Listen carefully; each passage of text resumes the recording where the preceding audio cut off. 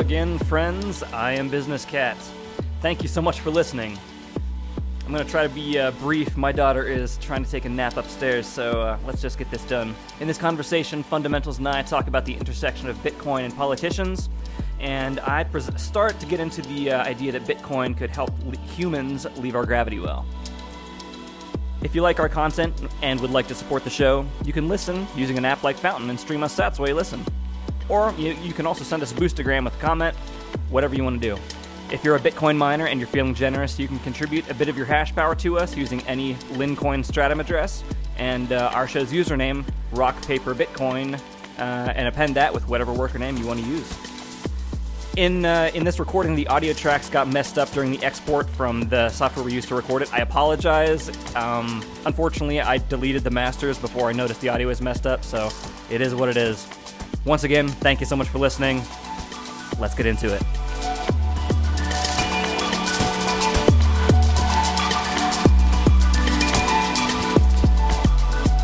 So I discovered a new thing to use my S9s for yesterday. I was doing some baking, and I realized that I hadn't prepared some of the ingredients. Like, baking is better whenever everything's like room temperature, because if you're using butter and then you put cold eggs into the butter and mix it together, the cold eggs is gonna cause the butter to recoagulate. So everything needs to be room temperature, and I hadn't done that. So I was like, oh, I have my space heaters over here, so I just put everything in a nice bowl, set my ingredients right on top of my S9 space heater, and let it warm it up for a couple minutes, and it worked really nicely. That is incredible. I have to tell you something. Like, one of the biggest frustrations and like things that drive me mad in my life was first time like my kids like to bake, and they like, you know what I do to source the food that I source, and I go to my way to get raw butter. Yeah. And like, my kids they decided to bake something, and I see them take a hunk of like my raw butter that is precious. It's valuable. And just toss it in the microwave. And I swear I almost lost my mind. Kids like, you need to have your own butter. What did nature have to do, or what did man have to do to preserve the ability? Like, people get arrested to preserve the ability of people to have this, and they just toss it in the microwave. Are you kidding me? Yeah, kids don't appreciate the work their parents do. That's for sure. Well, we get now I'm I might have to buy one of my S9s back from you, so I can avoid this butter microwave situation. It's not the situation. It's avoid being like a tyrant, right? S9s are like a Swiss Army knife, and yeah, they're super useful in a lot of situations. And my great grandchildren are going to be running my S9s. Yeah, well, that's incredible. So baking it seems like a trivial kind of thing, but it's not. It brings families together. It brings people together. It's an activity that I love when my kids do. Agreed. Yeah, it's a family activity. Well, it should be a family activity, and it's not really a complicated way to get better quality food. Like, it's like you're gonna get what you put into it. Yeah. So you've found a way to now connect the life force of Bitcoin to the community human bonding force of baking. You want to talk about the podcast, how the podcast is doing? Yeah. So, you and I started doing this a couple of months ago. I think we agreed to do 10 episodes. We've recorded the original episodes, but so far, as of this recording, we've 5 episodes have been released. It was kind of a feeling our way forward blindly. But when we started releasing episodes, right? We were well into it, and I love listening to them. It's like months later, but I actually am proud. I should tell everybody I'm proud of the work. Every time I'm proud of the episode, right? But now we're starting to get feedback. People are actually listening to it. Some people are boosting it on Fountain. Some people are pinging me. People like I don't know are pinging me on Orange Pill app. letting me know they've listened to the episode. I've had similar experiences, yeah. As well. So it's incredible reinforcement and validation. And I think I forgot who I told this to, right? Like I would spend an hour with you every Saturday morning. If nobody was listening, I love having this conversation. Bitcoiners are the best audience, that's for sure. It is. Yeah, it's nice to know. Like, as I'm a performer and musician, and I understand just having somebody to talk, having an audience that's going to listen to what you're saying. It now shapes how I think about. I have also found myself. Yeah. Like as I'm going through my week, I'm framing things on how I could be examining this on a discussion. Yeah, it's changed my mindset as well through the week. We have about 500 total downloads now. So shout out. Yeah, we're to the moon, man. 500 folks out there have downloaded our content. It's pretty great. Shout out to everyone who listens and who will listen in the future and who keeps us going. I think that this is. I think something really good is in store that we're going to look dear back listener, and say it started. Thank you. We appreciate you. So I think we're going to record a few more podcasts at this point. We've just moved to a new recording medium, so we now have the capability, a much easier capacity to bring on guests in the future. So we may have a few guests here and there. Not sure yet. We'll figure it out. We will definitely figure it out. Although I'll say this feels like a quantum leap in our own technology because we were doing a pretty low tech. Yeah, that's true. We're still churning. We were still. I wouldn't say churning them out, but we're still getting them out. Right. This feels. Yeah. We've had no shortage of conversation topics, but if we do in the future, now we have the capacity to bring on new people with new topics of interest. Which is exciting. That's actually really exciting to be able to, I've thought about bringing a guest on, but I was like, how are we going to do that with recording into our garage bands? It'll be much easier now. Yeah. So we were recording this the week after Miami. Yes, we are. I was in Miami. And as you guys, anyone who listens knows, because my recap on my sat phone from last week was... I wanted to say a few reactions. It's mostly like, again, this was my first conference. And, one of the things I was thinking about was, I think I heard Safety say this in one of the seminars on our way over there, was that people criticize the conference and saying you're better off just stacking. And I guess I would disagree with that. Based on at least this experience. I'm sure there are experiences where people will feel that way, and that I will feel that way. But in this particular one, I do not. I felt like what I could probably put a sad value on it. The ability to meet a lot of plebs, the sense of what a big deal Bitcoin is,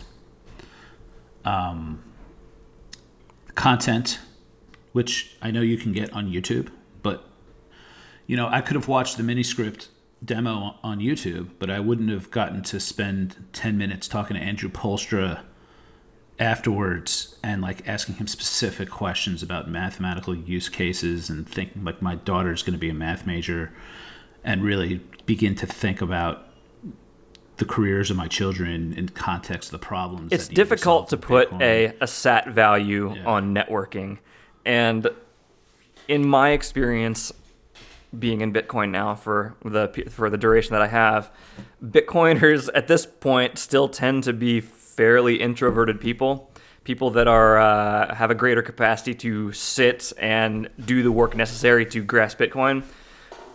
So because of the type of people that Bitcoin attracts, going to big events where everybody is then forced to be kind of pushed out of their comfort zone and out of their basements and into trying to network, trying to connect people from that they have only previously known online to people in meet space. It's an interesting back and forth. And yeah, I agree that it's incredibly valuable right now in the Bitcoin space, it's an incredibly valuable tool. I would say, other than stacking, networking is the second most important thing that Bitcoiners can be doing right now. Based on the direction that we're going, I mean, we are building a parallel system right now. And if you don't network and incorporate yourself into that system, and ultimately, I mean, you're going to be wanting to add value to that system, or else you're planning to be a rent seeker inside of a hard monetary system like Bitcoin. Like, it's not going to work out for you. You're going to need to figure out how to add value to the system, and to do that, you need to meet Bitcoiners and find out how you can improve their lives. So yeah, big conferences like Miami are, for people that don't go, it's Absolutely. easy to criticize from afar. It's incredibly easy to criticize from afar. And having gone to a couple of them, it's especially when there's things like a lot of shitcoin activity. It's easy to criticize from afar, but the value in attending these things is not immediately apparent, but it's incredibly valuable. My big line was, I really had a great time, and then when I would go up to my room and get on Twitter, I could actually find out how much it sucked. Right. You know, all that the wizard shit. Like, I didn't even know that was going on. It was it was like in a faraway land. I didn't even know about it until I got on Twitter. So, like, if you are a signal seeker, and it kind of validates my sense of my ability to get signal, because I swear I'm like sitting there on the open source stage pretty much all afternoon. I didn't see a single notion of like trolling wizards or any of that shit that everyone was complaining about. Honestly, did not exist. That's kind of emblematic of Twitter at large. Like, the intolerant minority are the loudest. I love toxicity online.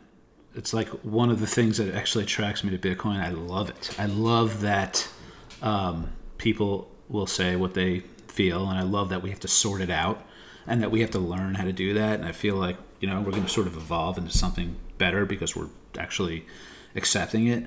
But when we get, my experience was, we get in a meat space. Yeah, it turns into a love fest. Can we just, let's actually enjoy each other's company, and let's put that toxicity aside for the other 360. I agree that the toxicity is important. It's Bitcoin's immune system. And I kind of, like, in previous generations, previous centuries, like, I would view kind of like the toxicity that Bitcoiners have could be viewed kind of like a religious fundamentalism in a way. It's like, it's important to call out sin when you see it, because, like, that is what are you trying to do? You're trying to build a better world. And for religious people, they're trying to build a better world using the avenue of faith and God to build the better world as they see it. Bitcoiners are trying to build a better build a better world, fix the money, fix the world. So when we see people sinning against Bitcoin, it hurts not to call it out. Like, when you build your life built on trust and truth, like, it sucks whenever you see in your immediate, and like, Twitter brings your immediate next door neighbor to the entire planet. So yeah, whenever you see somebody sinning against God and valuing short-term fiat profits over the benefit and welfare of the species, it's real easy to jump in and be like, "Hey, you're a dickhole. Hey, fix yourself. Be better." Like, and that's right. For people that are at the receiving end of it, it's shocking, because we have all grown up in this world which we're told is all the corners are nerfed, and we're all supposed to have a participation trophy, and we're supposed to all get along. But that is not contiguous with a world where there exists absolute truth. And in a world where there exists absolute truth, that must mean there's absolute incorrectness, there's absolute wrongness. And so for people that encounter absolute truth on a 10-minute basis, it's difficult. It gets difficult pretty quickly to put up with fiat and short-term mindset thinking. Yeah, so I think people on Twitter, I view them as doing the work. It's fine, And in meat space, it's just also, like, don't be a dick to each other when you're right in front of somebody. Yeah. Speaking of meat space, we just had our Pizza Day event here in the Central Pennsylvania Bitcoiners meetup. We had a restaurant that it was a bit busier than than was advertised to me whenever I made the original reservation. We were advertised as having the entire space, but we ended up having to share it with another group of folks, which was fine. But it was fun. We had, I think it was our most well-attended event so far, and the thing that I think was the most interesting about it is people are really comfortable at this point bringing their offspring along. There were several teenagers. There were 3 or 4 little kids, like under 3, that were there. It was an amazing experience. I was most struck by the extended families that came, including yours. Of great meeting your family. My wife was like, "Oh, it's so great to meet him. I've heard his voice for so long now." I was like, "Yeah, it was cool." I wish I got to spend more time, but I hope I will in future events. And for me, it's a long haul, but it didn't feel that way on Monday, and I'm hoping it continues. And for whatever it's worth, I'll be in Harrisburg more often now, and I think just getting Central used to Pennsylvania. that trip, There's getting used to that trip is I definitely feel like I went on Monday because I just got home from Miami. I was tired, but in my mind I was saying to myself, I want to spend pizza day with family, and it felt it always feels like family at that meetup. I don't really know what else to say, and I love the group. We have the people that actually attend in person we have a couple long-term regular attendees now, and I agree. It's a neat dynamic, kind of a family environment that's developing. We all trust each other. We have contractors of various skills in it, and it's we're slowly. Slowly over time, we've been building in Bitcoin, the Bitcoin stance of how you can source everything you need. It's we've got local farmers now. We've got a plumber. We're working on an electrician. He's still a shitcoiner, but we're working on a good electrician. It's all good. So this inspired me to. I'm going to bring my daughter to the next Bitcoin John. Shout out to Bitcoin John. But on June 5th, they Dee Dickerson, I think her name is Dee. She's the CEO of Thunder Games. She's going to be attending that meetup, and my daughter is super into video games, and very well has always been thinking about potentially a career in video games as a musician. Somebody, she always has made up her own scores and things like that. So she's a math major. She's gonna be a math major, but she has always thought about that. So I want to take her to meet this woman, and so I'm definitely planning on doing that. So, and that was inspired by seeing all the families there. There's been some really interesting development between the Lightning API in with video games, and it makes complete sense to just incorporate Sats as your in-game currency for a lot of things. And it's very much still early, but seeing things like Counter-Strike overlays where you can earn Sats for kills and stuff that's interesting. I've seen a guy who's working on a Minecraft server that is going to incorporate Sats into his Minecraft world. That's brilliant. Love it. Dude, I used to. So I'm congratulations. 50, right? I grew up with an Apple TV. I had those in elementary school. Green screen, And so we had these video games, and I used to just play these. I was obsessed with video games, and I actually wasn't allowed. I had an Atari, and I broke my wrist or something playing it too much, and my parents were just like, okay, there's no more video games. But I had this Apple IIe, and I used to play it obsessively, and I used to just dream that somehow it would pay me for being. Man, that was the dream. Yeah, I grew up with that dream playing Nintendo. Yeah. Man, someday they're gonna pay me for this.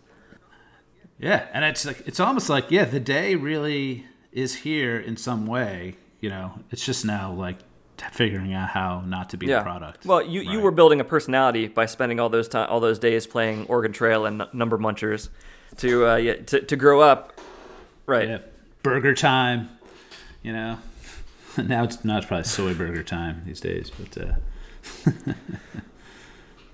So that, and I guess the tie into the next topic from Pizza Day, big conversation from Miami was what are they Yeah, called? we're Political definitely seeing politicians that are becoming there's Ron Paul and Rand Paul have been attendees and speakers at previous things, but I mean they're kind of out there. It's interesting that we're starting to see other politicians that are running for president even that are willing to enter into the fray now. Yeah.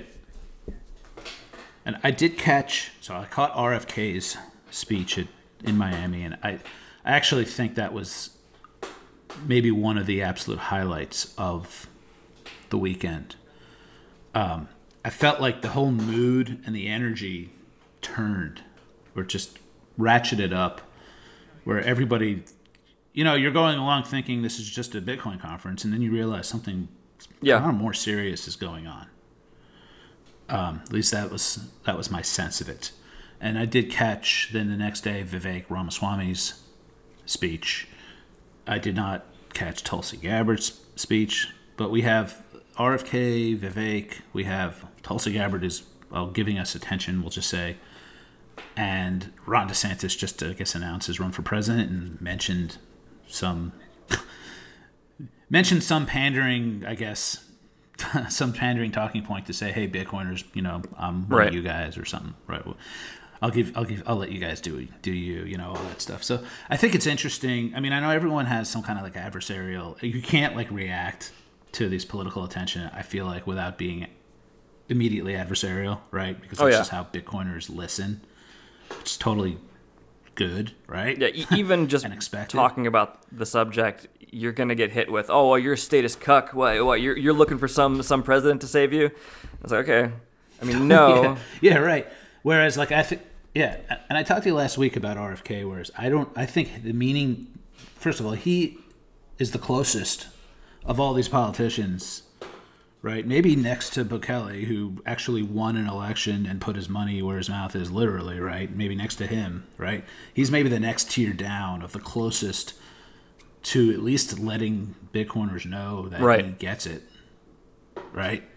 But, I was saying that I don't believe his significance is in the political realm. I think his significance is in making all the people that really we know should be paying attention to Bitcoin, like he may now start making them pay attention because he's so connected to the other freedom movements that I think that's where, because I don't think he smells even the presidency, and they're never going to let him debate.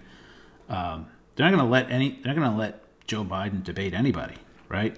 So he'll never really get any of this out. And even if he does, he has other priorities. Like, it's not like none of these guys are going to bring Bitcoin to the debate stage. Everything is good for Bitcoin. Right. So I mean, the benefit is people that are following RFK that were not necessarily cognizant of Bitcoin.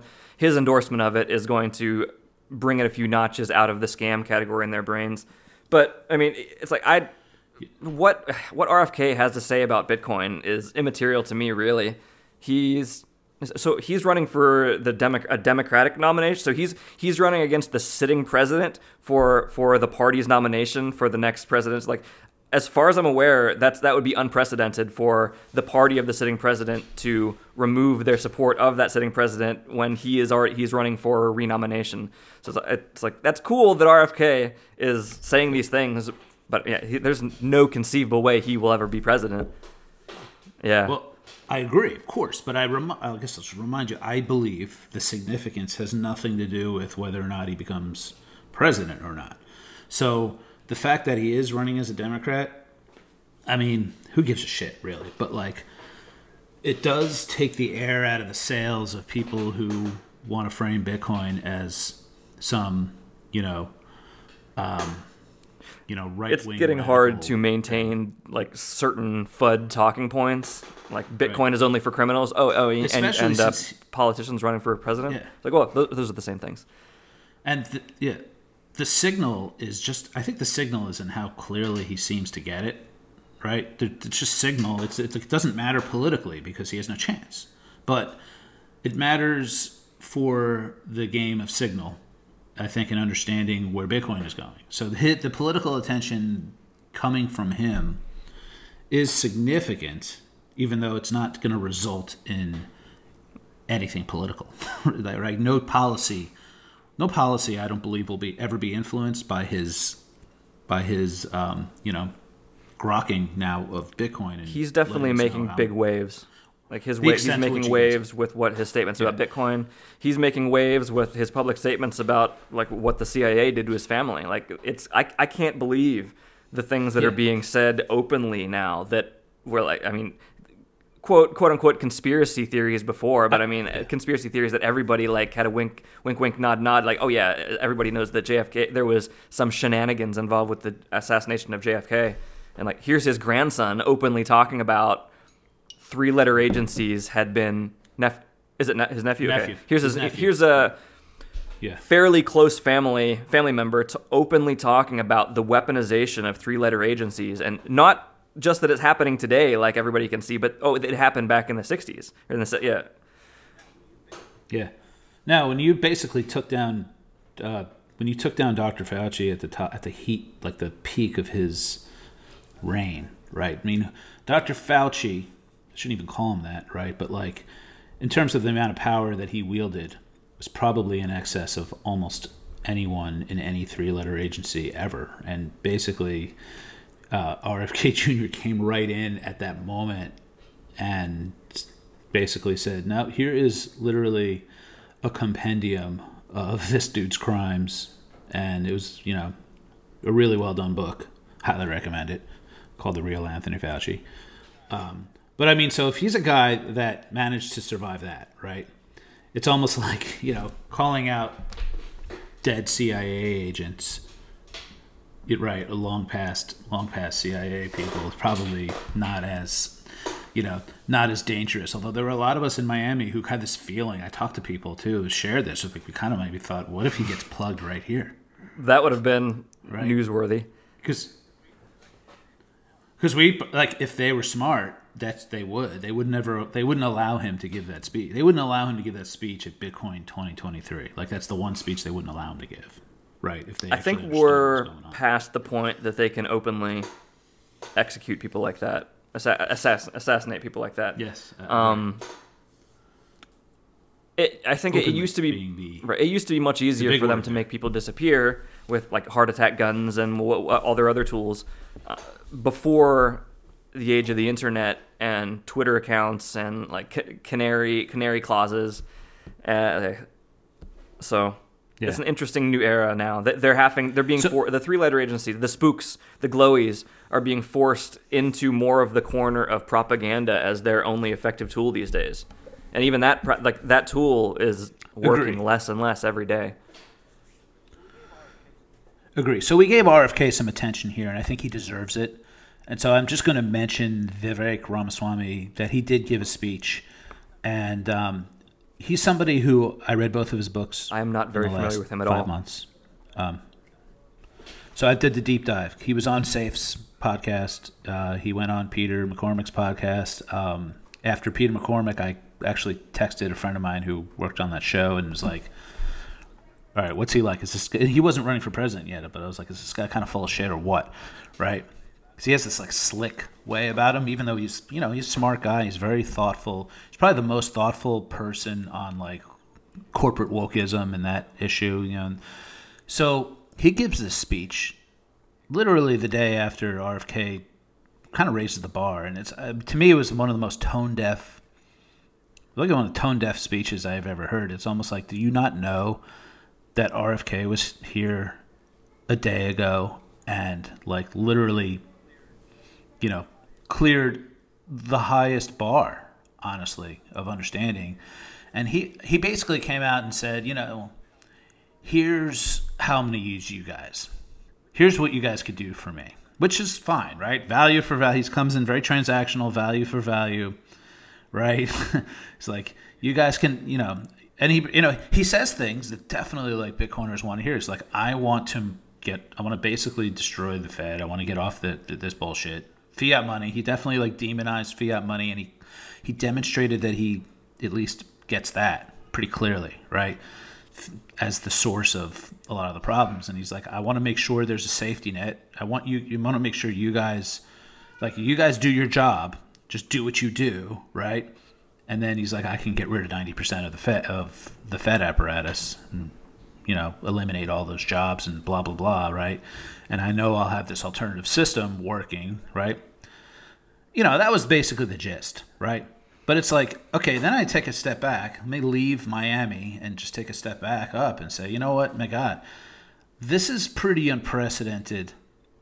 I have had like my pet issues in the last, as an adult, right? That I kind of would hope for some political attention.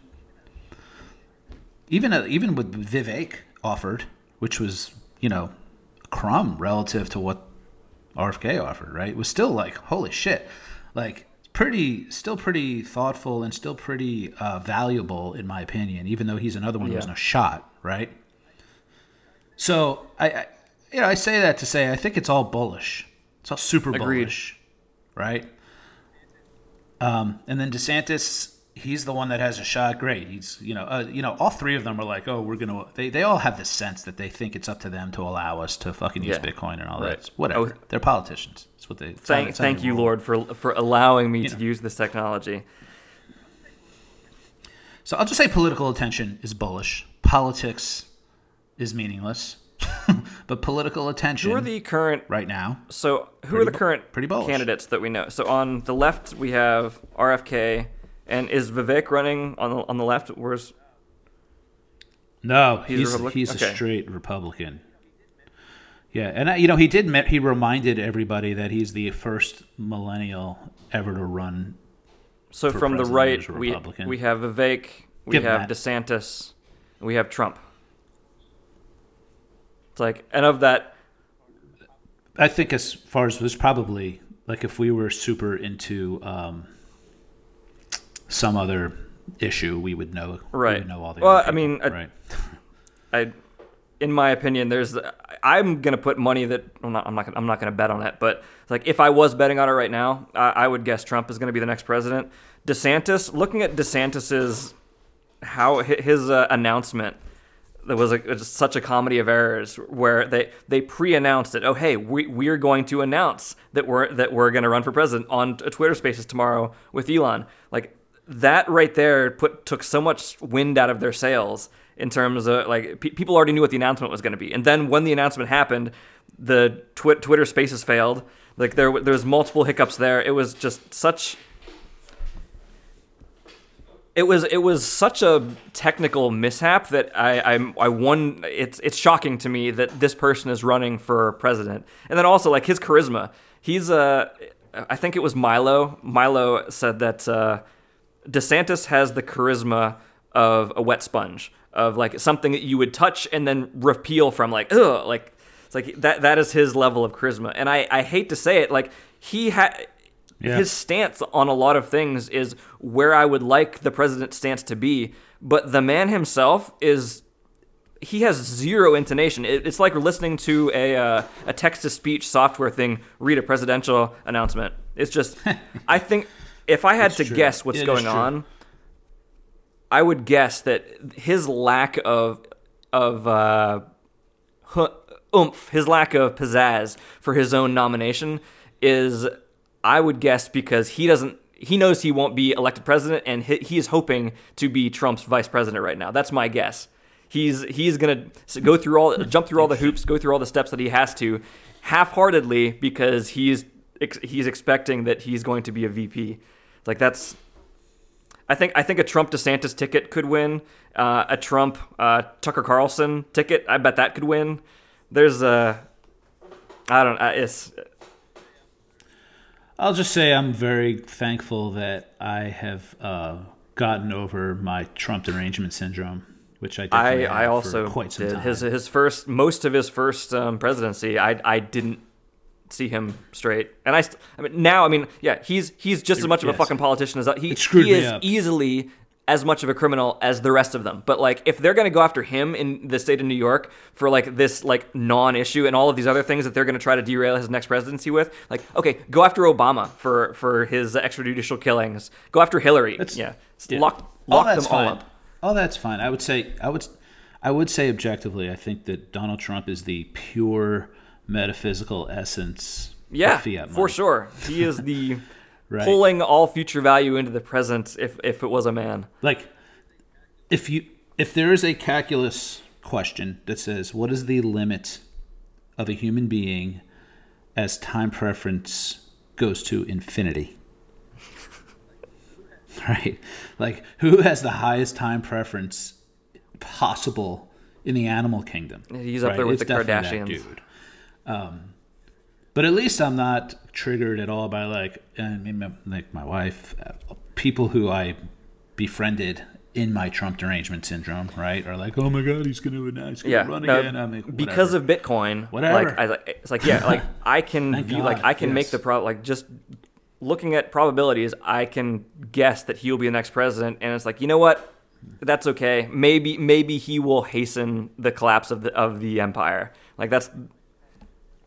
Bitcoin has taught me to appreciate also why people would vote for him and support him in a way where that doesn't like demonize them as deplorable human beings also. And so it's like, which is such a part of that derangement, right? You think the world dangerous is so to demonize your neighbors and to be like, oh, these, yeah. It's possible that they could have it's possible that they could have access to all of the information that you have and still decide to go a different direction. Like that's. That's right. And you know what? You have to be okay. You got to just be okay with people making their own choices, right? And so work on yourself. So for me, work on my own Trump derangement syndrome. Right? It's like a daily thing, daily at a time. Turning the TV off, getting off social media apps, and reading like every day was like the work to heal from that, right? I'm embarrassed that I had to heal from that, but I'm okay now. Better than I was yesterday. Right? Well, so yeah. With me bringing up that Trump may be the grenade that hastens the downfall of the empire, let's transition into. Awesome. So yes. Okay, so if the empire is falling, what are some downstream consequences of that? It's like, and I've been thinking a lot this week about how Bitcoin could assist with scaling the human species out of our gravity well. So making the assumption that we're not. Say that slower, by the way, because that was a lot in one. That was like a big gravity mass in one little sentence. So Bitcoiners are all like, once you get into Bitcoin, eventually you get to the realization that, Bitcoin is going to own the planet. Bitcoin is going to take over all of the monetary activities on this planet, given enough time. Bitcoin not as an anthropomorphized being, but you're saying that basically the Bitcoin network will replace the legacy fiat networks eventually, given enough time. There will be a time there will be a period where they live alongside each other, but given enough time. Right. Now you and I have discussed this. You are a believer that is definitely in our lifetime and probably shorter than most. I could see fiat outliving me, but yeah, like in terms of major, like half of the planet living on the Bitcoin standard, I think that's in our lifetime. I don't necessarily think that we're going to see the end of fiat in our lifetime, but certainly we are going to see the wide hyper Bitcoin, like quote unquote hyper Bitcoinization by today's standards is going to. Yeah, I think the end of fiat as the dominant way of the value is expressed and passed around, I think happens fairly soon, right? And then it's just a matter of it's just mopping up all of the other state fiats. Is it? But so making the assumption that humans are not going to annihilate ourselves en masse before we develop this technology to get outside of the gravity well in a sustainable way. It's like I don't think that's outside of the realm of possibility. And by the way, gravity well, I'm sorry, right? Just like, so when you say gravity well, are you meaning actual Earth so and actually Earth's gravity well? We are down in a deep island of a gravity well here on Earth, and to get out of that gravity requires a lot of energy. That being said, like I think it's too dangerous for the species, for all of us to stay on this island. The capacity to destroy this island in its entirety exists and is only going to increase in its availability to individual citizens. So it's like, just as technology develops, right now we're at a period where technology has developed to the point that anybody with a little bit of technical capacity can print a machine gun in their basement. They can manufacture their own. Like, that exists now. And society is still running to catch up to somebody just creating a pipe shotgun out of pipes and like, that's how the Japanese Abe prime minister was assassinated, with just a couple pipes strapped to a piece of wood. Like, that's, society is still grappling to catch up to that level of technological advancement. And so assuming any level of humans increasing our technology, eventually we're going to have something like the Star Trek replicator. We're going to have atomic level 3D printers, meaning that anybody in their basement could print an atomic weapon. They could print a virus that with any capacities they want. Like, assuming any level of increase in technology, these are things that the species is going to have to deal with eventually. So, for a variety of reasons, we need to get all of our eggs out of the one basket here. Our capacity to destroy this basket is only going to increase, and fortunately, we have been developing the capacity to escape the gravity well with increasing capacities. So what was a state-sponsored thing back in the 60s has now entered private enterprises, and we now have multiple companies that are working to turn access to orbit into a utility.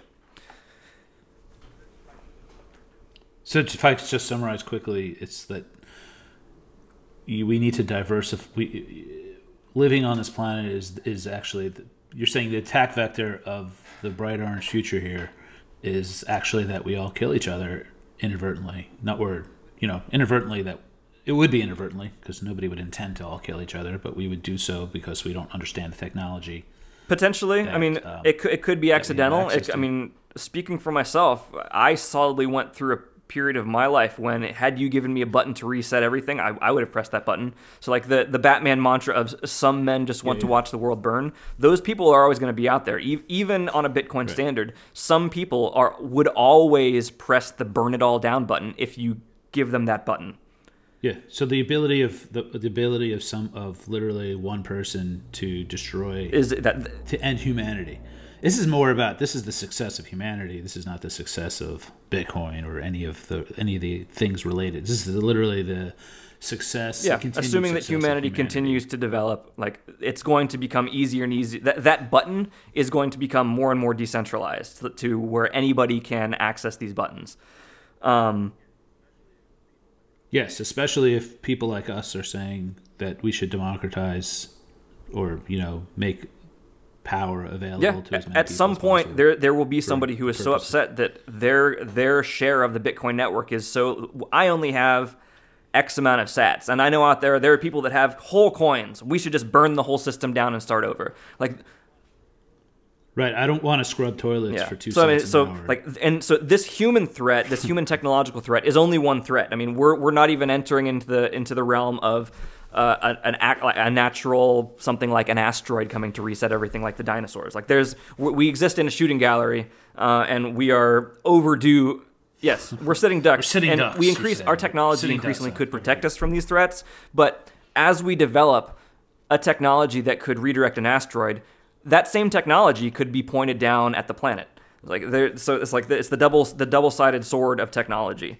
So for a variety of reasons, the need to get humans out of this gravity well in a sustainable method is higher than ever. And so people like Elon Musk and SpaceX have made this, like, this is fundamental to the direction of the company. All of the things that SpaceX is doing now, selling access to low Earth orbit, selling internet to people in rural communities, this is all to raise funds to move humans to Mars. Like, they have said this very publicly. Elon has been very public about once you understand, like, this is Elon Musk's driving factor, and the group of people that Elon surrounds him by, this is their driving force. They want to get humans out of this gravity well. Other things start to make more sense. Like Twitter, like the acquisition of Twitter. Twitter is the perfect communication protocol to communicate between like multiple planets. You drop a message into a thing, and it shows up when it shows up. Speed of light. Like the speed of light delay between Mars and Earth, like be damned. It's like if you're on Twitter, eventually your message is going to show up with the with all that information. Anyway, so what about Iron Dome type or going underground or something like that? Like what about? I know we're not hedging against meteors and stuff like that, but like what about that? So in the Mandibles, there were the people that life was so miserable, they chose to sleep. They chose to save up enough resources that they could drug themselves into oblivion and sleep their lives away. And only having to, like, they would pay somebody to take care of their physical body, and they would be hooked up to an IV, and they would just sleep. Because when you're asleep, you're happy. And again, like, just because Bitcoin is going, like, fix the money, fix the world, there's going to be people who would rather go underground. They don't want to go to the stars. They want to go down underground and build their own little utopia. And on a hard monetary standard, the people that want to do that will have the capacity to do that. I think Bitcoin is going to, among other things, drive the bifurcation of society. I hear. So let me. I have a. All right. There's one thing I gotta get out on this whole thing. Okay. Like I get it, right? Of course I get it. I'm a risk guy, right? Of course I get it. We want to, let's not put all our eggs on planet Earth, right? Let's try to diversify. So there's a problem, I think a fundamental problem with science fiction and the portrayal of life outside of the Earth, right? Is that it ignores a lot of like really basic biology. So there in the 50s, the Russians there was an experiment. The Russians started sending their cosmonauts into space, and they noticed that when they returned from space, they all had like advanced osteoporosis. They had aged like many decades, and they're calcium depleted from their bones. And you are referencing the Salyut series of low Earth orbit space stations. Well, I'm not familiar with that. The basic thing we learned here is that the Earth, the electromagnetic field of the Earth, right? The further away you go from the Earth, a biological being goes from the Earth, the more it ages. In fact, and it's almost like being unplugged from the battery. Okay, right? It's like the Earth itself is a battery, and it connects through our feet and our cells. I'm sure you've heard of something called grounding. People, it became a fad, but like the Earth is a battery. We are electromagnetic beings that are evolved to be connected to that battery. I mean, they show this in people who live in like high floors of skyscrapers as well.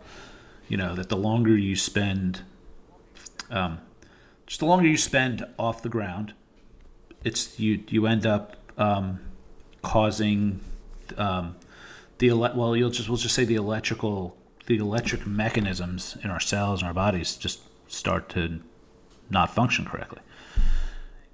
This is just all I'm saying is this is definitely an absolutely ignored thing in sci-fi. Like we go around the Millennium Falcon like we have all of our bones intact and nothing no biological harm ever happens. And all I'm saying is I would roll with a vegan before I rolled with somebody who lives in outer space, like as a historical reference of whether or not someone can actually sustain humanity. So I think there's a lot of work that would need to be done that has not even had the surface Gotcha. scratched. So I can't speak for the I'm aware of like the grounding, the touch grass kind of thing, bare feet on grass type of thing. That it's good for you. There's more to it than just mental. That being said, so I'm unfamiliar with the majority of whatever research you are referring to. I am aware of the decalcification and the aging in low Earth orbit. So that was one of the early big lessons we learned about going to low Earth orbit. So the Russians did a lot of things before we did, including they put up a bunch of spy satellites and space stations. So the Salyut program of space stations they were taking Russians and putting them up there for like 2-3 years at a time, and they would come back horribly degraded, and their bones were brittle, like all the calcium had been sucked out of their bones. And that was one of the things we learned about living in microgravity is, okay, the exercise is incredibly important, and you need to exercise something like 60% of your time up there to just maintain your bone mass. So I can't speak to my understanding of this issue that we witnessed in the Salyut program and has been addressed pretty heavily in the International Space Station, and as well as the new Chinese space station that has a permanent presence now in low Earth orbit. All modern spaceflight has physical activity requirements that are based on those lessons learned in the 60s, 70s on the Russians. So my understanding of what you're talking about is these are problems. There are problems with existing in microgravity, but they are solvable problems. As far as I don't know that. I don't know that that's true, that they're solvable problems. I don't know that, but I do. That's why it's mentioned. Well, I think staying on Earth and finding a way I think the people that need to stay on Earth and touch grass are going to stay on Earth and touch grass, and the people that need to go elsewhere are going to go elsewhere. And I think this question of, well, is Earth the all mother that we all need to maintain a physical connection to? That will be answered as we continue moving out into the solar system. And so far, I mean, from the data that has come back from our exploration into a microgravity environment so far, I don't see that standing out as an attack vector that I'm worried about. I think the experiment will have to happen. It will continue to happen. That experiment is happening now. Right, the way we did it in the 50s, the way the Russians did it in the 50s. I think the experiment has to continue to happen. My inkling is that the experiment happens, and that's how we find out that we go extinct. I'm willing to be wrong. I just, it's like that. It's going to take a lot to. I think we need a lot of work based on the general, like in Elon Musk's understanding, I'll say, of, it's not like he is a leading figure in understanding how human beings could live outside of our gravity well, right? Or that anybody should, have any conviction in him and this, I think we're a long way, and maybe, you know what, it's just maybe we need to, it may be that if Bitcoin fixes this, that, that's where we finally, this generation, this generation dies off and we re-educate based on, and I don't know what the education is, but it's going to be based on a hard money standard that isn't the whim of a government that's trying to retain power, and they actually get educated in some signal, and then they figure out how to do this. And then they'll stand on the shoulders of Elon. They'll stand on the shoulders of Elon Musk with actual. Everybody likes to point at Elon Musk as the person driving this, but I mean, there's a lot of other. Elon's not alone in this. There's a lot of other private companies working on this right now, getting us to low Earth orbit. So I mean, there's multiple private space stations that are under development right now. So SpaceX has a contract to do powered descent to the lunar gravity well. So I mean, that's coming up. That contract has already been signed. That's under development now. We've already had private space flights around into low Earth. So what Jeff Bezos is doing, private, just hops up and down, and that's like that is caught inducing the overview effect in people. Captain Kirk, William Shatner went. It's like he's a real obvious example of it. He took his ride. He came back crying. It's like the overview effect. People go up and see the Earth from space, and it breaks your mind. But it's like, so this problem, if it exists, is going to be sorted out rapidly, because I mean, there's a lot of money out there in multiple different independent spacecraft companies that are selling capacities to low Earth orbit and beyond. Like, there's going to be private. That's assuming people, right? But that's assuming people actually understand the problems they're seeing and can associate correct root cause with it and all of that. And I just don't have I'll say I don't have a lot of faith in our society. Well, let's just remove the humans from the equation. Our technology will continue to press out into other gravity wells, whether or not we accompany it physically or not. You agree with that? So, I mean... Yes, I agree with that. And that's maybe what we'll do, like I said, so maybe there will be a generation that stands on the shoulders of all this work that can figure out how to... And that's why all this work has to be done, and people are going to kind of valiantly sacrifice themselves, potentially, because though the future generation won't have anything to stand on the shoulders of, right? It's almost like, how did we understand what mushrooms we could eat, right? There had to be a whole generation of people that ate poison mushrooms and passed the information down through our, however we transmit that information biologically, right? And so it's probably even factoring in some unknown, unquantifiable connection to Mother Earth that we have. I mean, that is still that is an engineering problem to be solved. Maybe it's just like we're in some kind of like the Fountain-esque spaceship moving in a bubble that takes the Earth takes part of the Earth with us. Maybe the way we colonize the other planets is taking big chunks of this planet with us to those other places so that we have the connection to home. Whether it's like the mother tree from the Na'vi in Avatar, like that, that's kind of like what I'm picturing as this, like we all must maintain our connections home.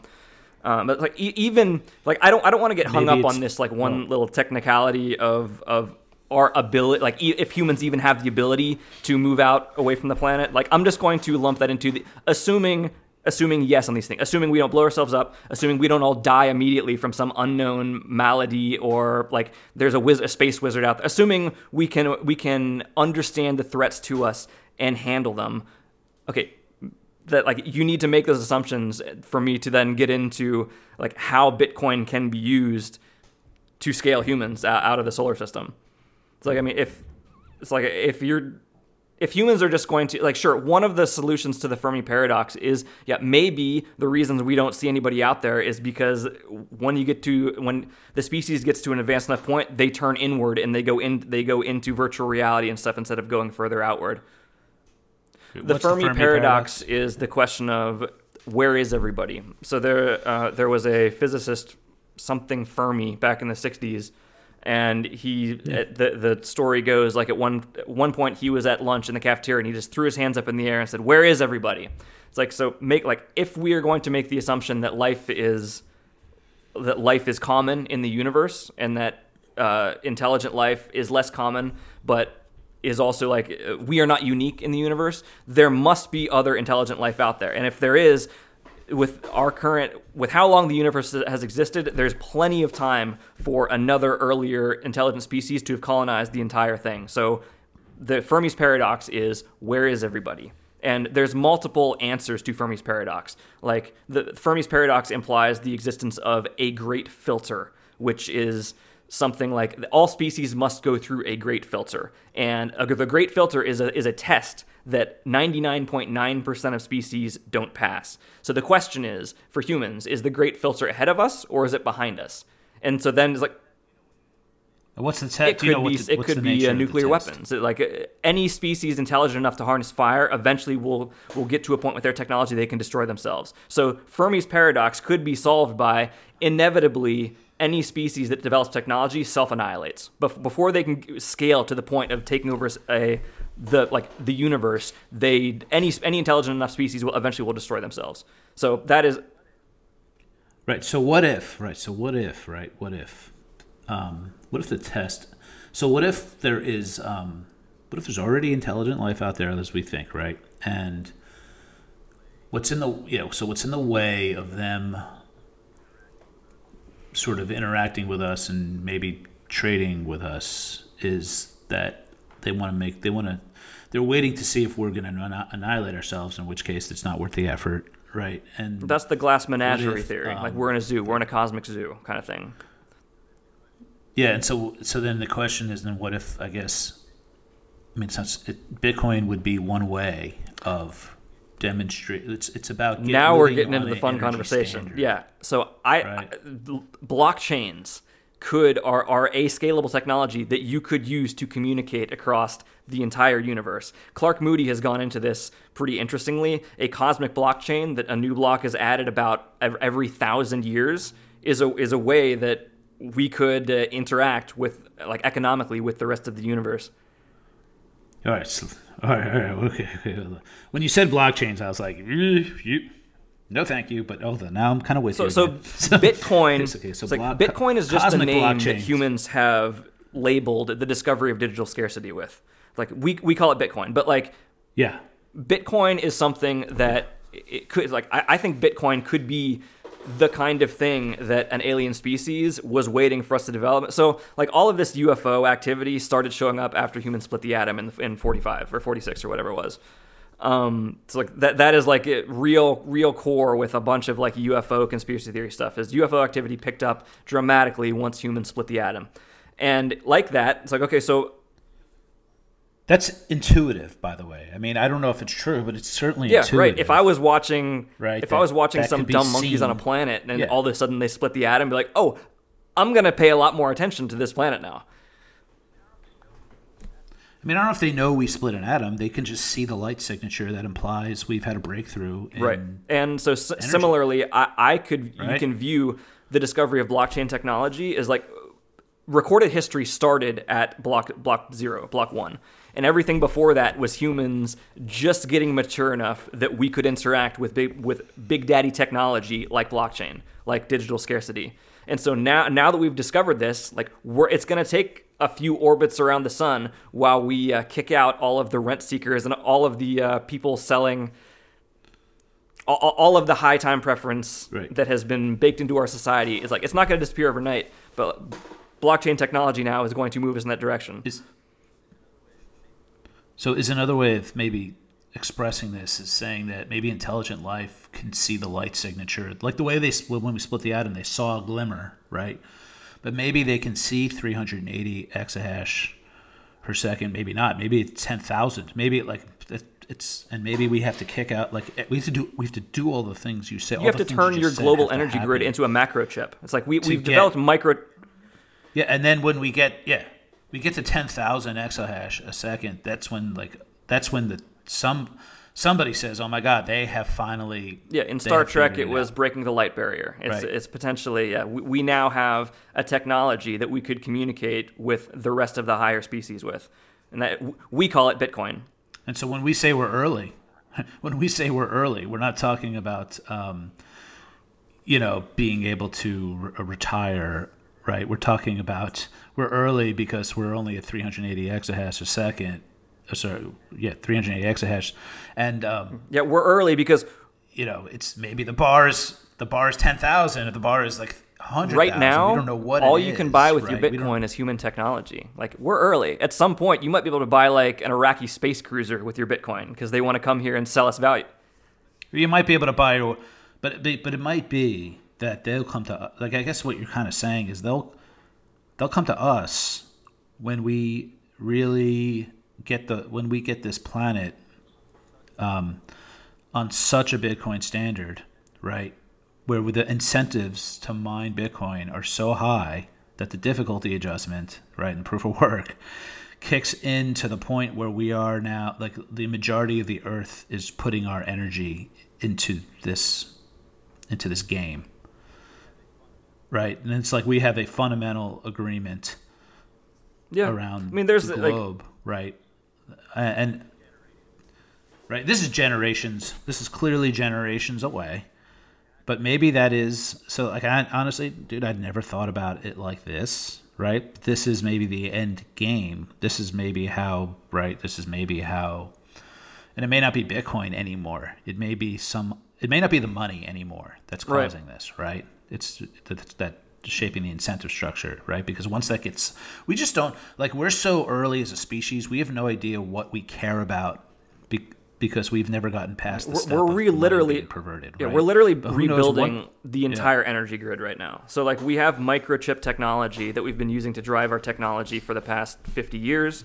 Like, everything around us has microchips in it right now. Right now, we're turning the planet's power grid into a macro chip. So, like, once we have finished re-engineering the entire electrical grid of the planet into a macro chip. It's like we are enabling new. It's like all of human development on processors was smaller, more efficient, and less power. But it turned.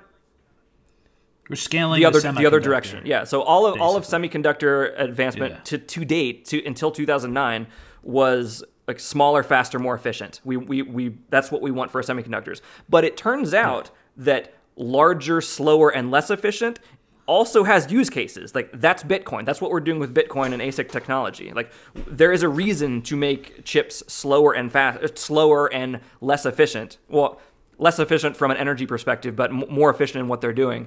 It's like because there's value that you could pull out of a macro chip on a planetary layer.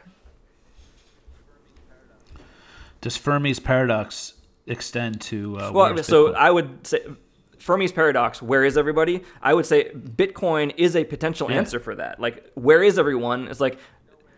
They don't care. Like nowhere and everywhere. That's the paradox. They don't care to know us yet. It's like if you had a bunch of neighbors who are a bunch of shitcoiner, like NPC shitcoiners, like who are not interested at all in preparing for the future. Like they are living for next weekend. They're buying new vehicles. Like I'm not interested in knowing my neighbors in that case.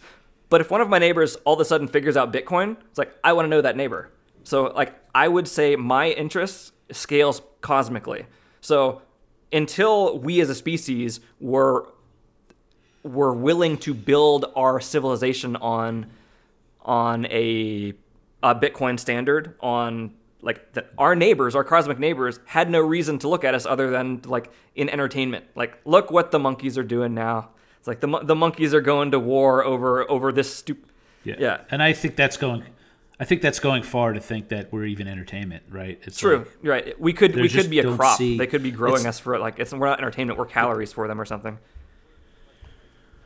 Or just like, you remember like at the Star Trek episode with the Borg when they transported a Borg ship, but they ignored them. Like they thought that they were going to a species so advanced that they're not like if you're building a highway, if you're building a new bridge over a raging river, like you're not so concerned about the ants that you're going to disrupt as you're laying the foundations for this bridge. It's like that level of so unanswered the Fermi's paradox is But you see the hash rate. The hash rate is like seeing a beehive or a hornet's nest where you're like, oh my God, they have now come together and actually shown that they have a collective will to work together to build something, to build something long term over short term. Yeah, like maybe it's millions of actually. I mean, maybe it's literally like we're just like so far away right now, but that this is the beginning, the first twigs of.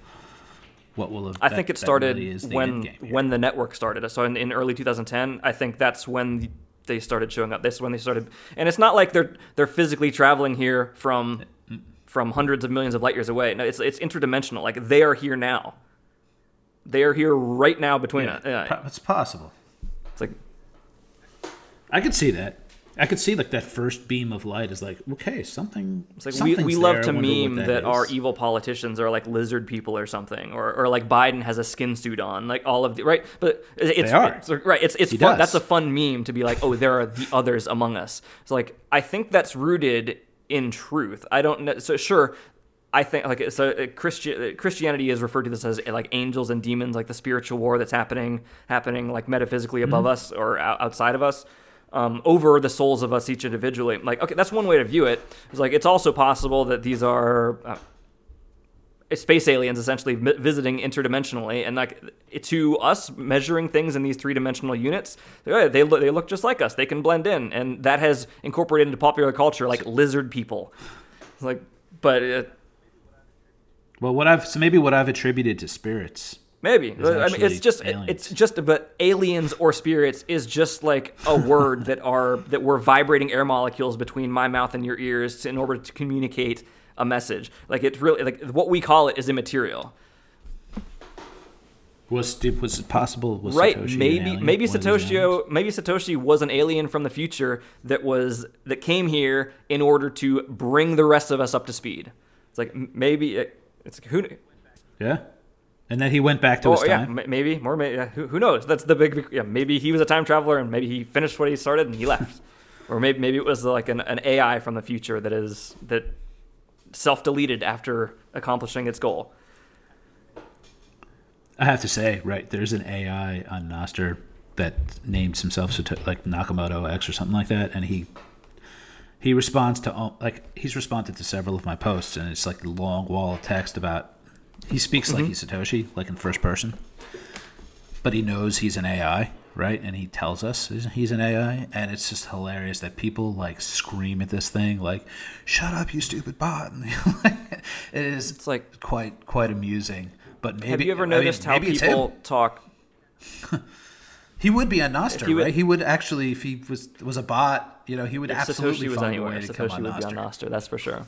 It's like it's revealing how people choose to interact with what they think is a non-life form. It's like watching how children or my parents or watching how just people in general interact with AI assistants like the Google assistants or the Siri assistants, those kind of things. Is similar to watching like how somebody interacts with waitstaff is revealing on the quality of their character. Watching how people interact with what they consider a dead virtual assistant is interesting to me because it reveals something less than about how they would interact with waitstaff, but it reveals something about how they. So seeing people scream on Nostr at this bot, like you're a bot, you're not, like that's interesting. Like that is a self-selecting certain percentage of Nostr users that would be willing to put themselves out there, to express their outrage in a way that everybody else. Yeah, and they might be a bot too. I mean, they might not even be human. Yeah. These people could be bots or whatever. But you made me think of Star Wars, and the droidism. We'll just say that in the first, the New Hope episode, we don't serve your kind in here, and you realize that was the result of these wars. Yeah, right. Everybody was completely fine with like super baked in institutional racism because they're droids. Well, yeah, but I mean, you had these Clone Wars where you had armies going against like billions of inanimate droids, essentially. Right, and that's like us irrational meat sacks is like, oh well, they are all the same. It's like these droids aren't the same. It's like that's but whatever. It's interesting view. Sci-fi gives interesting views into modern life. Yes. Now I would say they all have osteoporosis from flying too much, and they're just. Yeah, but those aren't humans. Like they're on Tatooine. Maybe they're getting their space juice from Tatooine. It's like maybe you can get your Mars juice or your moon juice. Yeah. There was there's multiple sci-fis that have taken that into like humans that are growing up on Mars. I mean, you're going to grow up in 1/6 gravity. Like you're going to grow up in that environment. You ever come to Earth's gravity well, your body is going to crush on. You mean the moon? Well, the moon, yeah. The moon is 1/6. Mars is like. It's more, but it's not much more. Mars is incredible. Isn't very dense. Okay. You're very light on Mars. Interesting. Not as light as on the moon, but you're right. 1/6 is the moon. But anyway, so any humans that grow up in these alternate environments, assuming they don't die off from lack of connection to Gaia or whatever, like they're going to have physical characteristics that are different. Like somebody who grows up on Mars or in the asteroid belt will never be able to. This is covered in what's The Expanse. The Expanse is a TV show that's all sci-fi. It's about humans living all over the solar system and belters. Like you grew up in the asteroid belt mining, and then if you ever come into this gravity well, you have to suspend your body in like a tank of water, or else just the gravity alone will crush your bones. But yeah, we're used to eating a caloric diet that is based on 1G. It's like when you go to the moon, your body's not going to be burning, or like let's not even remove that. Like when you go to low Earth orbit right now, which like you could do, like if you went to the ISS, there's people that are already buying private tickets to the ISS. When you're in microgravity, your body requires way less calories because you're not fighting the pull of one Earth all the time. So yeah, like that's gonna. Yeah, well, I would argue that you're further away from the sun. And therefore, if you're orbiting the Earth, half the time you're going to be closer to the sun. Then you're going to be farther from the sun. Then you're going to be closer to the sun. It's like, and the Earth, this variation in the Earth's orbit is like 100 million miles. It's not a perfectly circular orbit. Dude, I'm going to try to get Jack Cruz to come on our podcast and just destroy both of us. Well, I could go way more into this. Like, It's like I'm on this. I'm on a mission now. This is because that's such a. I mean, it's a cool conversation, and it might be like. I could scale this into how to deploy miners on the moon. Like you could mine on the moon because it's close enough. You'd have a harder time mining on Mars because of the speed of light delay for getting new blocks. You would be artificially hobbled by mining on Mars. So Martians are going to be incentivized to use layer 2s more than layer 1. It's like they're just going to have to wait for more confirmations whenever they want to use the mainnet. It may be. Maybe they fork their own thing. But the thing you made me think about... That'll cause a fucking So let's say we figure out... If Mars becomes a bunch of shitcoiners, we're going to go to war over it. This solar system is Bitcoin only, bro. Shitcoiners. The incentives on Mars are going to be very different from the incentives on Earth. But, I mean, let's just say there's a way to create an environment that does sustain humans off Earth. Right. I think the big question is how do people ensure that environment or the ability to control that environment is decentralized? And that may be where proof of work actually wherever humans go, we're going to take Bitcoin with us. Because no one's going to trust a system that's held up by a person or a group of people that have figured it out, right? It's going to have to be totally decentralized. Well, maybe. I mean, if there is a dome, if there's a person who has a dome on Mars and you want to go live there, like, I mean, I think it's gonna be more like a fealty kind of system. Like okay, while you're in my dome, I mean, you're gonna abide by my rules, and you can't really decentralize a dome. It's like you could build more of them. Well, but if you do that, if you go to that dome for the purpose of reducing the risk of somebody destroying your Earth environment, right? You would probably want to make sure you're not also exposed to that risk where you're going. Right? I don't follow. What do you mean? So, like the whole reason you went is because you didn't trust that. You just actually didn't trust that somebody wouldn't destroy the Earth. The whole reason. Sure, I mean, it's the same reason. And you're going to subject yourself to the same. I mean, it's the same reason that Americans pushed west during the colonization. They tried to keep ahead of the bureaucracy. But that being said, like, okay, a mountain man, like, okay, yeah, I'm going to go live in the mountains away from the state. But I mean, they still came down to cities to buy ammunition, to buy food, and like resources they couldn't produce on their own. So I mean, even like the people that are free to mine, that are free. Not everybody that leaves this gravity well are gonna leave it for ideological or freedom reasons. It's like not everybody that came over, like the Mayflower was. But the premise that you brought up of why people would do it really was because it's not so much freedom. It's some people will go for freedom. But we can't trust literally that somebody isn't going to blow this whole place up. Right. So there's many reasons. Right. There's many things driving us to go. But once we go, not everybody's going to go just for those ideological reasons. So like people are going to go to make money. Like there's many things you can manufacture in a microgravity environment that you can't manufacture down here on Earth. So like there's going to be ecological reasons to go work in these other places. So it's like coming here. Like my ancestors came over. I have some of my ancestors arrived in America from Europe for ecological. They were not the Pilgrims. They were not coming for freedom. They came here because they wanted to work.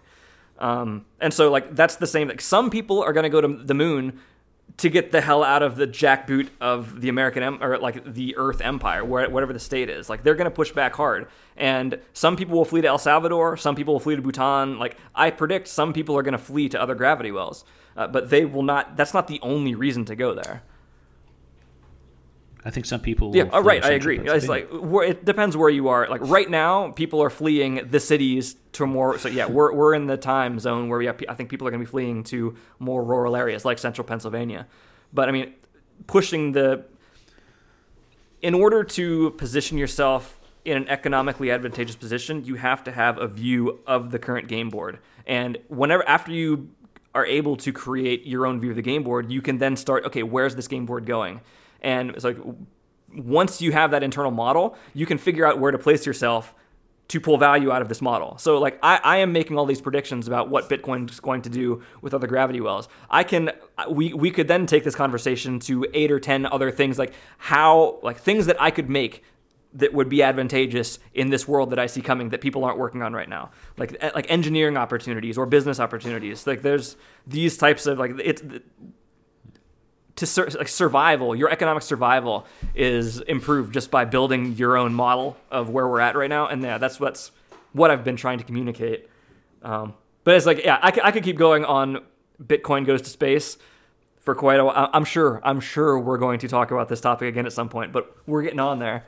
So I would say if anyone is really serious about going to space, right, to taking their wagon, right, and going to space, what I would honestly recommend the next book they read is The Body Electric by Robert O. Becker. Because that's essentially like the mandibles for people like us. Okay, Robert O. Becker did experiments on like salamanders where he cut their arms off and watched them regenerate when he applied certain electrical currents to their spine. And he proved that the electrical potential inside the body has a lot to do with how the body works and healing and all that. And his work has been entirely ignored, right?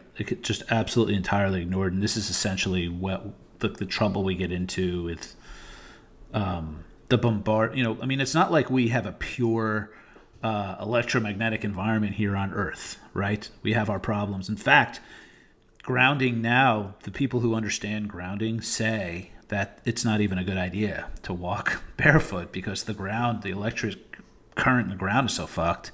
From those type of people I don't expect are going to be fleeing to other gravity wells.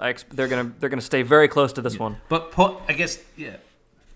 We would be I think it would behoove us to understand, to begin to try to understand the electric portion. If there's signal there, it will become rapidly self-apparent. Well, he wrote these books in the 70s, and nobody knows about them today, and we've had all kinds of, probably would have reversed a lot of. It probably would have explained many epidemics we've had, probably. But you know what I mean? It's I don't agree with that notion. I don't agree that if there's signal there, people will generally find it. I don't. It's at least not in the current. See, this is what I need Bitcoin to fix. I mean, when I say if there's signal there, people will find it. I mean, if this is a real problem that society has been ignoring, I would say it's only possible that we've been ignoring it because of the very few people that have been outside of our gravity well. And at that number of people is right now is going from a linear line to an exponential line. So if this is a real thing, it will rapidly become apparent in the health of the number of people that are going, and it's not going to be easy to be swept under the rug. Yeah. Again, I hear you. I'm a little more adversarial. It's almost like when I hear Greg Foss say, "The actuaries are going to see. They're going to figure out the, they're going to figure out what's going on with pensions, and they're going to fix it." Or even like Ed Dowd says, the actuaries are going to figure out the excess mortality with vaccines, and it's like they're not, right? And I don't know that. I just don't know that we're going to see.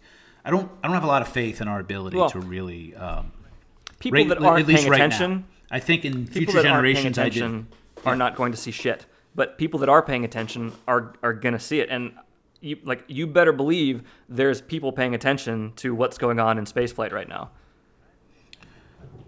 I understand, and I think we'll have disagreements like the one you and I are having right now, right? I think it's going to be very hard to get it through the people alive right now.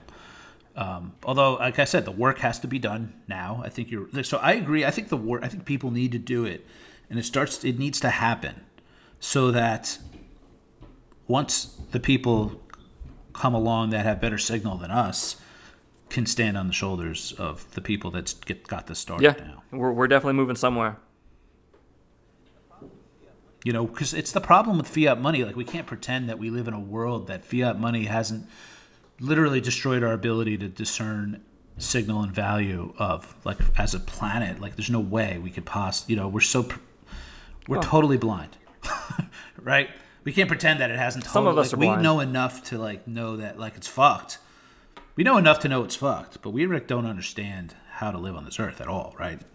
Like, I mean, that's a pretty black-pilled perspective. I think I'm more optimistic than that in general. Like, I have to, like, only using myself as, like, assuming that everything else is not even real and I'm the only real human in this dimension. It's like, I have been living my life in an improving, like, I am better today than I was yesterday because of the information that I've acquired. So I must, to maintain my optimism for the species, I have to assume that we are moving in a positive direction. And yeah, like, because of fiat, the markets and information have been incredibly misbalanced and difficult to read the actual signal out of the noise. But I mean, like, now that once you get on Bitcoin, it becomes a lot easier. And I've been on Bitcoin long enough that certain things that I used to be more tolerant, like, this is getting back to toxicity. It's like, things that I used to be more tolerant of is, like, I just, like, it's fine that people that have this, like, touch grass, like, we need the earth as a battery, we need to have a connection back to it. That's, like, whatever. People can like have that. I'm sure there's people write books about it, go with whatever they want. I have been, like, studying, like, I've been paying attention to humans and our interaction with gravity wells for 15 years at this point in my life, and I have never in any way that has been significant for me to had that issue come across as something that I need to consider. And so, like, I mean, yeah. I get that. I would just interject real quick to say that a lot of that has been censored. Sure. Right. Right. Almost all of it. If it's censored. truth, if there is truth there, that truth will come out. It's like look at the other things that have been censored. Well, truth, as you know, Safe says eloquently, truth flows from proximity to the money printer. Nobody gets grants approved to study this. That's just the bottom line. Nobody gets a grant at any institution. Right. You shouldn't look to it. You shouldn't look to any knowledge sources. Oh, this person has all the this person has it all figured out, so I can tune my watch to their clock. And by the way, I actually agree with everything you said. I just had to interject with that, and now it looks like I have opposed your whole worldview. It's not true. It's like these little, it's like little things I want to, like, pay attention to. Like, I totally get it, and you know what? Like, you are somebody with experience in, flight and, with real deal knowledge, right, about this. And so, like, I will listen to you, honestly, and have a conversation with you about this before probably 99% of the world. There's a lot you can do with a little current, with a little positive charge and a negative charge. There's an incredible lot amount you can do with that that I think the general world is ignorant of right now. But I mean, like, just a difference of a positive, the difference of a positive and negative charge is an integral part of stealth technology. Like, that's one of the ways we keep planes off the radar is by a little probe right at the front is positively charged, and all of the engine exhaust is negatively charged, and that assists with the masking of the EM flow whenever you're trying to pulse radar off of it. But yeah, so, like,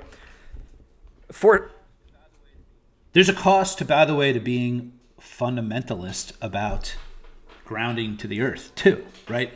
There's a cost.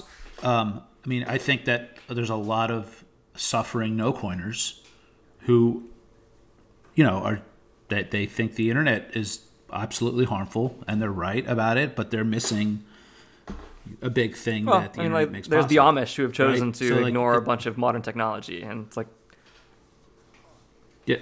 So there's a cost. It's not like, I think there's a cost to being so stridently fundamentalist. Like, yeah, right? I don't imagine the Amish are going to be lining up to escape this gravity well. It's like, there's always going to be, like, there's 10,000 different mindsets of humanity in humans, and Bitcoin is going to free each of us to pursue our own individual truths. And I hate the term individual truth, because that is saying that kind of implies that all truth is individual, which is absolutely not. There is absolutely real truth.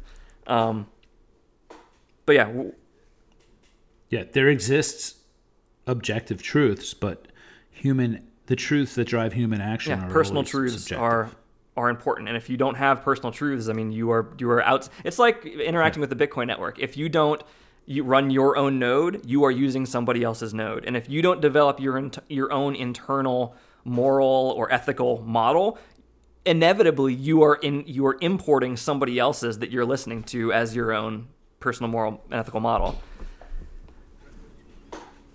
Correct, which you have to do, by the way, unless you can become completely educated on every aspect of everything that goes on in life, right? So then the question is, do you know which is which? Can you tell the difference between your own model and it's difficult you've imported, right? Being able to answer I don't know to questions is it's important to have. That's getting to the plateau of being able to know what you know and also know what you don't know.